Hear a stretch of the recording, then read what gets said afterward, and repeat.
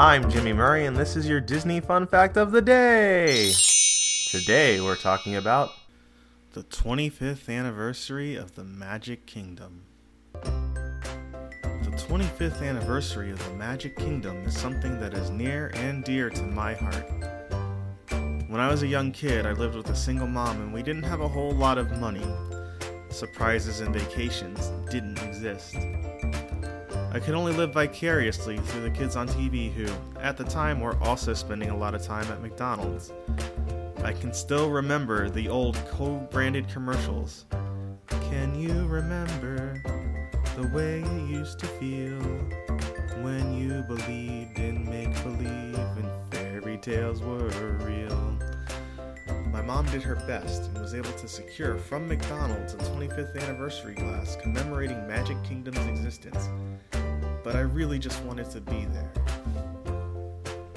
One day, watching TV with my brothers, hoping we could one day be a part of the magic, we got a letter from our grandfather. It was in his business stationery, a business incidentally purchased from a franchisor at the time based in Florida. The letter contained an invitation to spend a week with him in Kissimmee, Florida, and would include a visit to all three of Disney World's parks at the time, the then named MGM Studios, Epcot, and every kid's goal, the Magic Kingdom.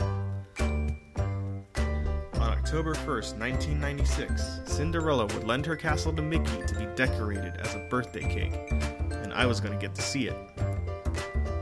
From the ferry ride to the monorail, the characters of Brer Creek of Splash Mountain to an encounter with an alien near Space Mountain, running around Liberty Square, and sitting in awe watching a parade. My world was forever changed by one trip 25 years ago. It's like a dream come true, it's still inside of you. It's time to remember the magic. Thanks for listening to Disney Fun Facts on the kid-friendly podcast network Magic Sound Effect, brought to you by Michael Koenig, and music by Kevin MacLeod. I'm Jimmy Murray, and this is executive produced by Chris Kremitzos.